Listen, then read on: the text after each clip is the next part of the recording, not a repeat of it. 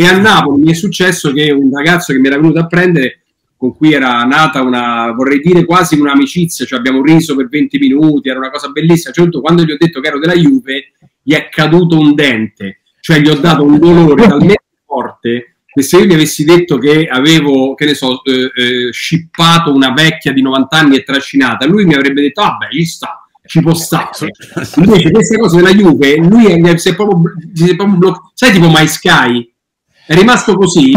si vergognava perché si rendeva conto che era eccessiva come cosa, ma questo per raccontare, diciamo, che c'è una lucidità sull'avversione per la Juve un po' eccessiva, insomma. A me mi fanno ridere quelli che mi odiano senza conoscermi.